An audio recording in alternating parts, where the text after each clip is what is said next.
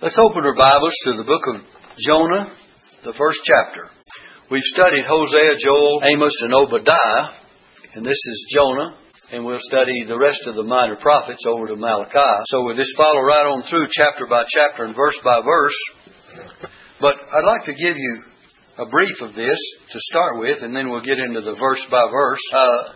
In the first section here, we have the divine commission. Jonah's first call and commission. This is chapter 1, and through verses 3 and 2 is the first call and commission. And then we have the second call and commission in the third chapter, where God speaks to Jonah again, and it's his second call. In this whole book, you might divide it in a simple way, and we'll get into this outline I just gave you as we progress along. But chapter 1, you might want to put fleeing from God, running away from God. And then chapter 2, speaking to God. In chapter 3, speaking for God. In chapter 4, learning from God. So it's a real simple outline if you want to follow that idea. And we will find in the first chapter Jonah fleeing from God. In chapter 2, he's speaking to God out of the belly of the fish, the great sea monster, the whale. And then in chapter 3, we'll find him speaking for God when he goes and preaches to Nineveh. And then in chapter 4, we find him learning from God. He has to be taught some lessons after he preaches. You know, most people need to be taught the lesson before they preach, but Jonah had to be taught after he preached. And after he had a great revival. The whole city repented and turned to God, and it was the greatest city, they say, in population of that day and hour. The most populated of the whole cities of the whole earth. Nineveh. And it was a Assyrian capital. But be that as it may, we'll take it verse by verse here. The first thing I want you to notice in his call and commission, it says in verse 1, chapter 1, verse 1, "Now the word of the Lord came unto Jonah, the son of Amittai, saying, Arise, go to Nineveh, that great city, and cry against it, for their wickedness is come up before me." So this is his first call. This is his commission. Jonah actually means dove. His name means dove. And some have questioned whether he was a real person, but the Bible shows that he was a real individual. In other words, people that don't believe the Bible like we do, believe that it's maybe just like a parable or something of that nature, an allegory. But we know it's speaking of an actual person with actual preaching, with actual events. And if you want the reference to Jonah being a real person, 2 Kings 14, verse 25. 2 Kings 14 and verse 25 says this. And he's talking about the days of one of the kings, I believe it's Jeroboam. And it says in verse 25, "He restored the coast of Israel from the entering of Hamath unto the sea of the plain." Now look, "according to the word of the Lord God of Israel, which he spake by the hand of his servant Jonah, the son of Amittai, the prophet, which was of Gath-hepher." So we find that he's spoken of here the same way that he's spoken of in chapter 1 of Jonah, verse 1. It tells us that Jonah was the son of Amittai. So we have an identification that he was a real person. We could go into what Jesus said about Jonah, and we'll prove that the Scripture is actually of a person, a place, and an event, and all the things that did happen to Jonah. When we give you the reference in the Gospel of Matthew and also Luke, where Jesus refers to Jonah, and how that he was 3 days and 3 nights in the belly of the fish, so shall the Son of Man be 3 days and 3 nights in the heart of the earth. The death and resurrection of Christ is prefigured by what Jonah went through. And Jesus refers to it as such. But anyway, we want to look at this in this way. Now, notice verse 1 again. "Now the word of the Lord came unto Jonah, the son of Amittai." There are 7 times in this book of Jonah, this short 4 chapters, that you have the word of the Lord came unto Jonah. So several times the word of the Lord came unto Jonah, and he spoke what God wanted him to speak. As we look at this first chapter here, we said we'll find him fleeing from God. And we'll find out his flight and disobedience beginning with verse 3. But let's notice again verse 1 and 2 to get a little more background than we have given you thus far.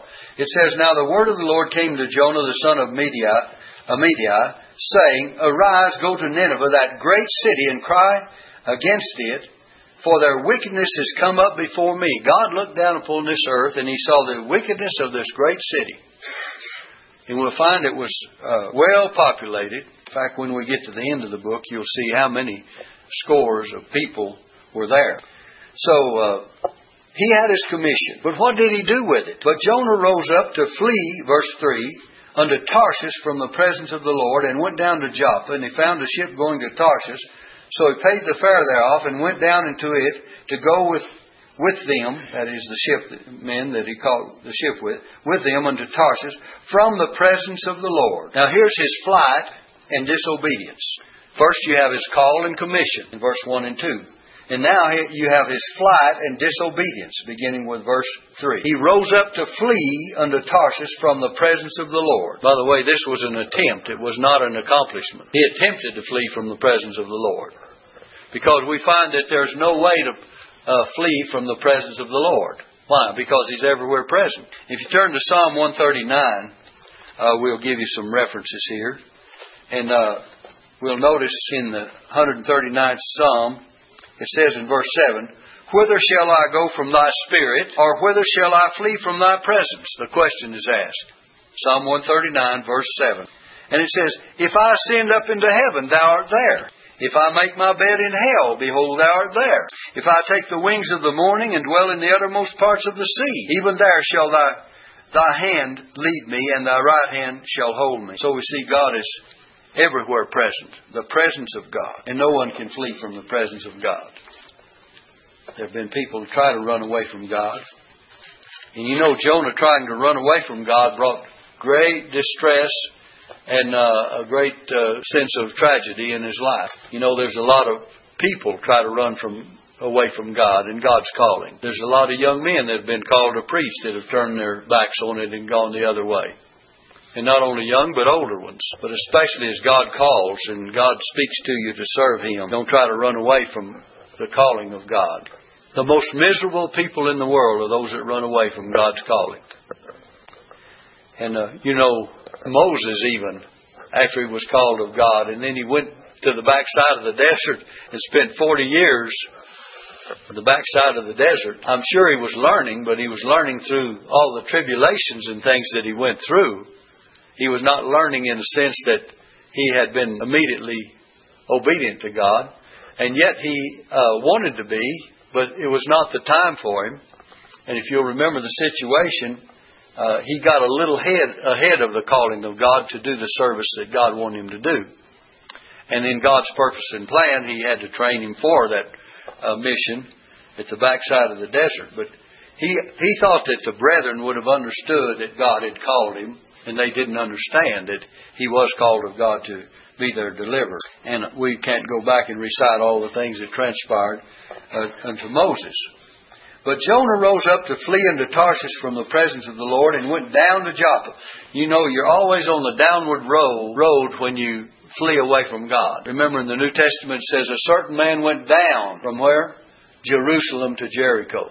Jerusalem is a holy city. And Jericho was a city of a curse. It had been cursed. And a certain man went down, and what did he do? He fell among thieves. And when we speak of the road from Jerusalem to Jericho, we speak of a downward course. The downward course of this life is like men travel before they're converted. It says, where in times past, in Ephesians chapter 2, we walked according to the course of this world. What's the course of this world? It's a downward course. It's the pathway of least resistance. It's running away from God, or it's running in a downward way. We know that the waters, they start up high in the mountains and they start running down and down and down till finally they end up in the oceans. Eventually. Everywhere. Except the Dead Sea, and when it comes there, it becomes stagnant, doesn't it? Flowing waters stay fresh. But when you come to the end of it and just pull it up, you can smell it. How many of you have been through over there past Alamogordo by the White Sands and you see that old salt lake out there? Sometimes when it's set there for a while, you pass by there and you have all the windows rolled up in the car and everything's going fine, and all of a sudden you smell that old dead, stagnant water. Well, think of the Dead Sea. Everything flows into it and nothing goes out. And that's why Smells like it does. And you and I need to have lives that give out the water of life instead of just taking it all in. There's a lot of lessons can be learned from it. But Jonah rose up to flee unto Tarshish from the presence of the Lord. He took off the other direction as far away as he could go. I mean, hundreds of miles. He was going in the opposite direction. Unto Tarshish from the presence of the Lord. And went down to Joppa. And he found a ship going to Tarshish. Now notice this. So he paid the fare thereof and went down into it.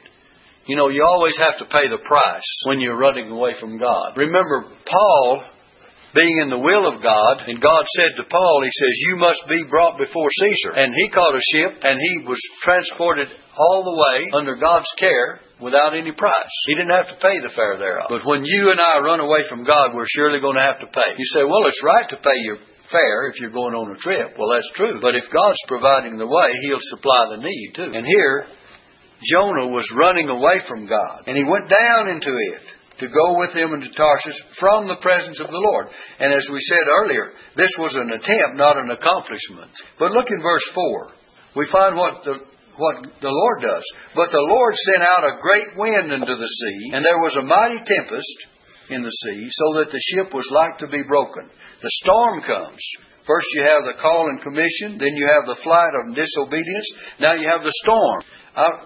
If you want to write in your Bible, write over beside these verses, verse 1 and 2, you have the call and commission.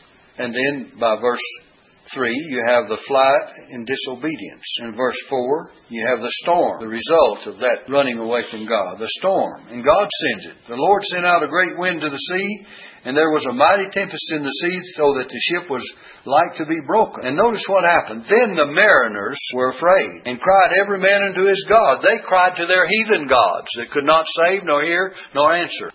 But at least they were very religious, and they were very sincere, and they knew they were in trouble, and they said, we're going to pray about it anyway. You know, sometimes those that have no one to pray to do more praying than those of us who have someone to pray to. And so these mariners cried every man unto his God. And then they were scared to death, and cast forth the wares that were in the ship into the sea to lighten it of them.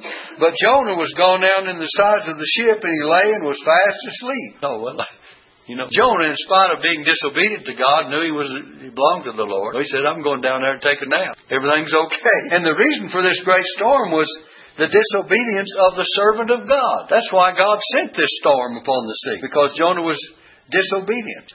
And I want us to think of the solemn responsibility resting upon the servants of God. When we disobey God, others suffer for it with us. These others were suffering because of what Jonah did in disobeying God. Isn't that an amazing thing? That you don't live your life to yourself? You know, everyone says, well, what I do is no one's business. But what you do affects other people. It doesn't make any difference what you do. Things in your life as a Christian does have an effect on other people. It can affect them for good or for bad. Remember when old Peter, after the resurrection, says, I go fishing. Another disciple said, well, we're going to go with you. Peter could have said, I'm going to stay here and pray. The Lord said, we pray until the Holy Spirit comes. Well, you say, well, they need something to eat. That's true. And there's mixed feelings about what really was the purpose of all of it. But we know in the end, the Lord manifested Himself unto Peter and the other, what they went with Him.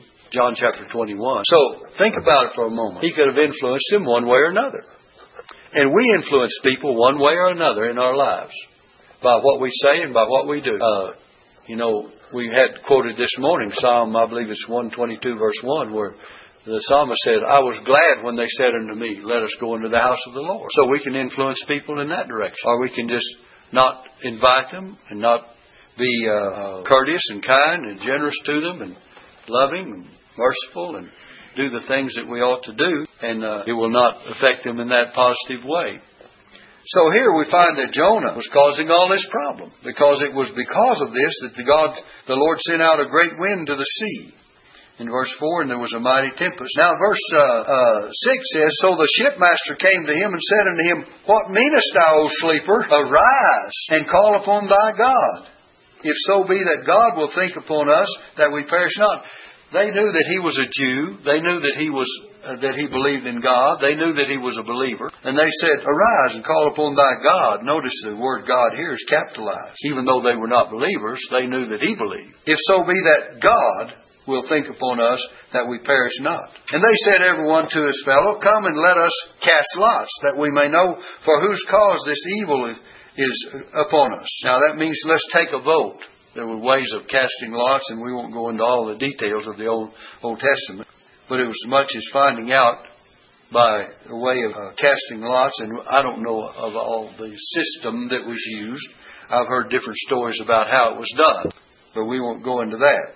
It says, So they cast lots, and the lot fell upon Jonah. They found out that he was the one that was responsible. Then said they unto him, verse 8, Tell us, we pray thee, for whose cause this evil is upon us. And they start questioning him. What is thine occupation? What's your business? What you do? What's your trade? And whence comest thou? Where are you from? And what is thy country? They could tell he was a foreigner. They could tell he was from a distance away. Evidently, he didn't exactly speak the same dialect and was not talking to them as freely and openly as they would talk with one another. And he says, And of what people art thou? Now, verse 9. And he said unto them, I am an Hebrew, and I fear the Lord, the God of heaven, which hath made the sea and the dry land. He confessed that he believed God was the Creator. He openly confessed as to his nationality, and he openly confessed that he reverenced God. I fear the Lord, the God of heaven, which hath made the sea and the dry land. He recognized him as the Creator. It says in verse 10, Then were the men exceedingly afraid, and said unto him, Why hast thou done this? And he was speechless as to what to say about this. For the men knew that he fled from the presence of the Lord because he had told them. Here you have God's messenger running away from God. God's messenger, the one that was sent to go and preach to Nineveh. And what did he do? He ran. He ran away from God. Then said they unto him, What shall we do unto thee, that the sea may be calm unto us? How are we going to handle this storm now? Remember, they were already casting things overboard to lighten the ship. If you look back in verse 5, and cast forth the wires that were in the ship into the sea to lighten it of them. They were doing everything they could to try to remedy the situation. And in verse 11, Then said they unto him, What shall we do unto thee, that the sea may be calm unto us?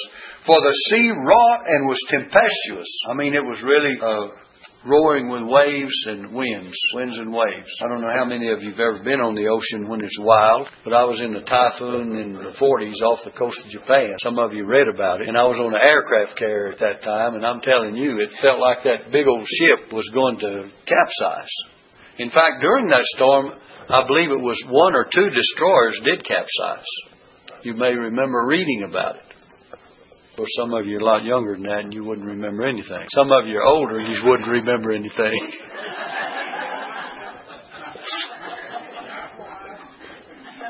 But I remember I was there.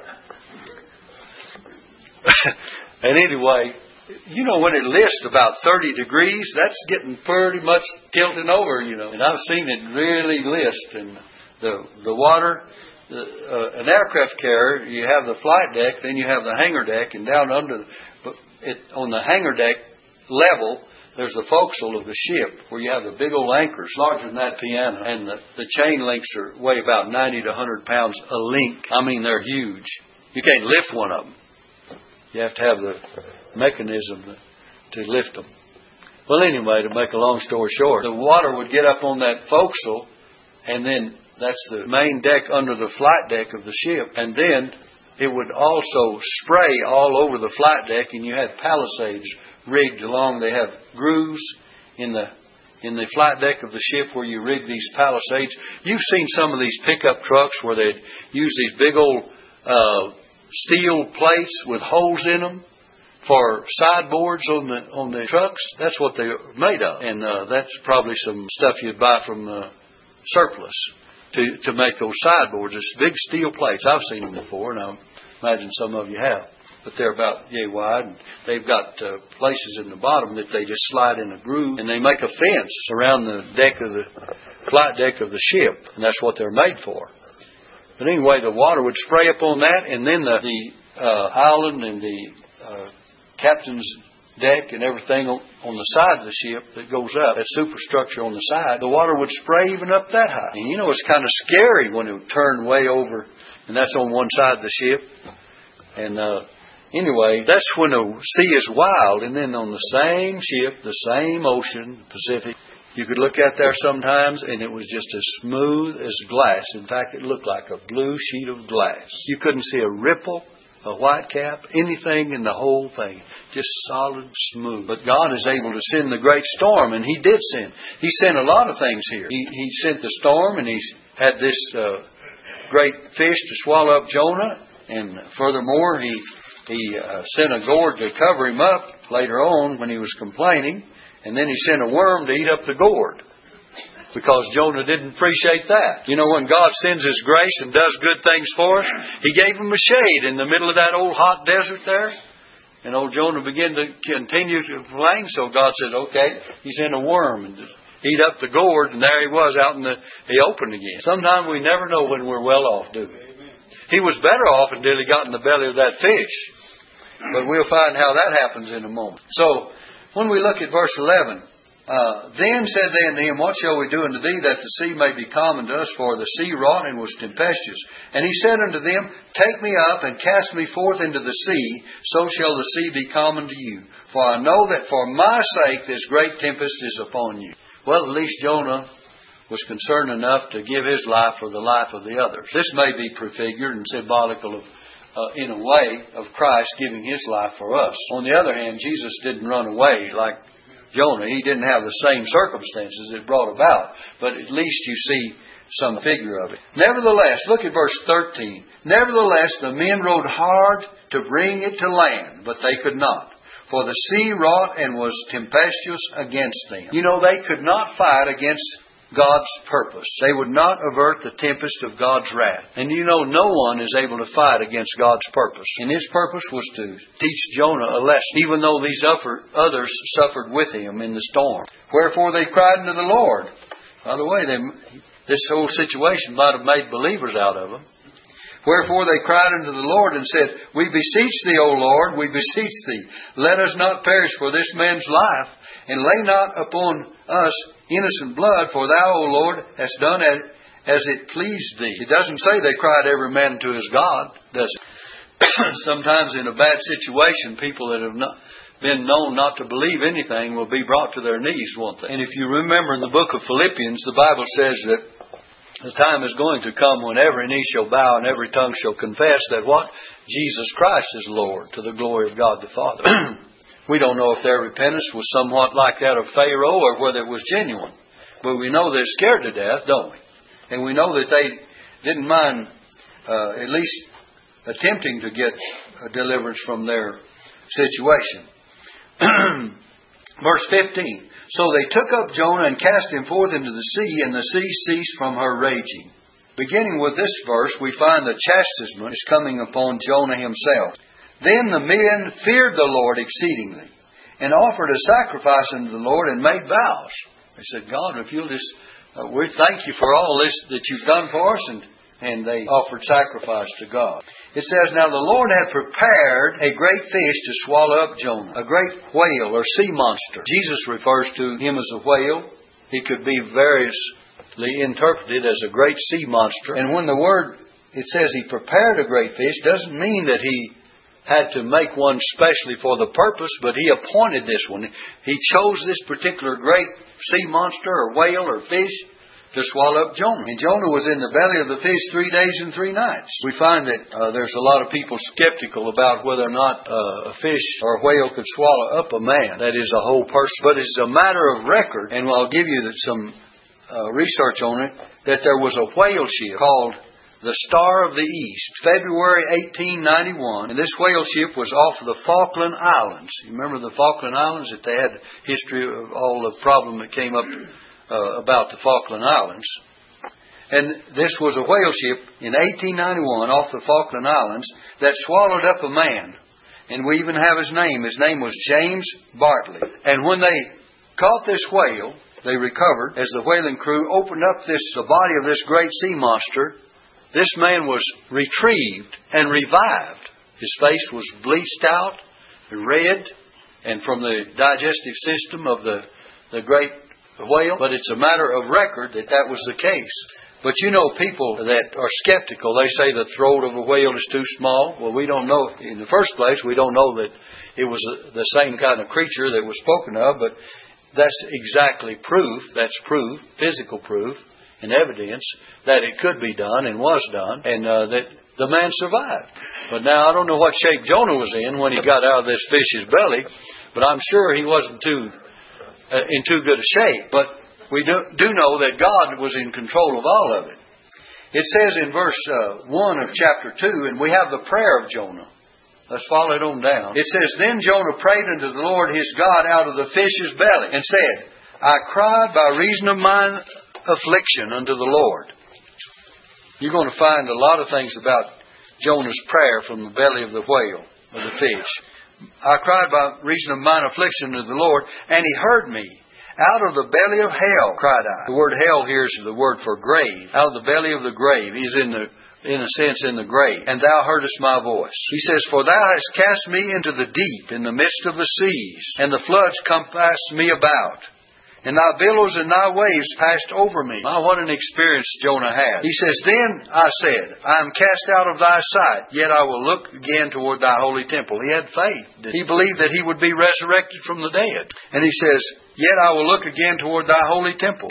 And he says, The waters compassed me about, even to the soul. The depth closed me round about. The weeds were wrapped about my head. I went down to the bottoms of the mountains. The earth with her bars was about me forever. Now notice this word yet. I would just circle that.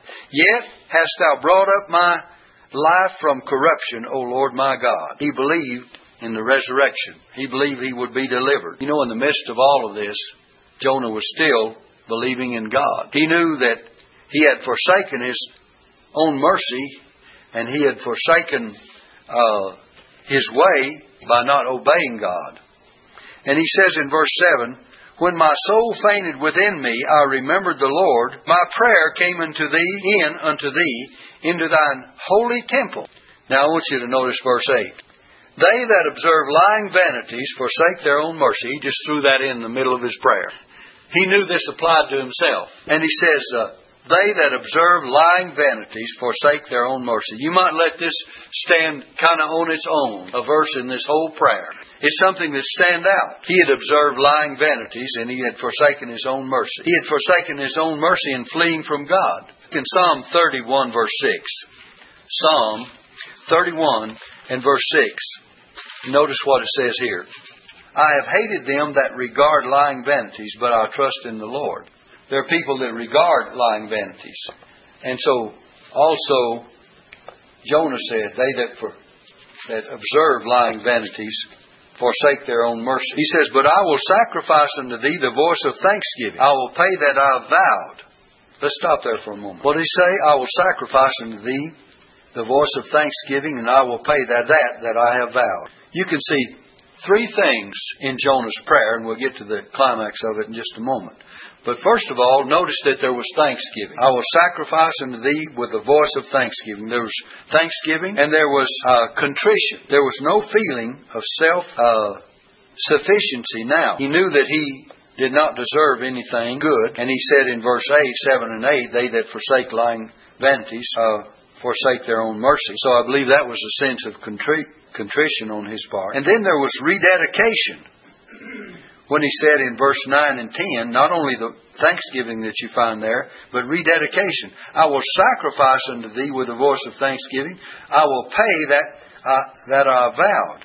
You know, except God would intervene, he is good as dead. And he expects deliverance. And I want you to notice it says, the last part of verse 9, he said, Salvation is of the Lord. Salvation is of the Lord. In all of his experience, he finally realized one important thing, that salvation is of the Lord.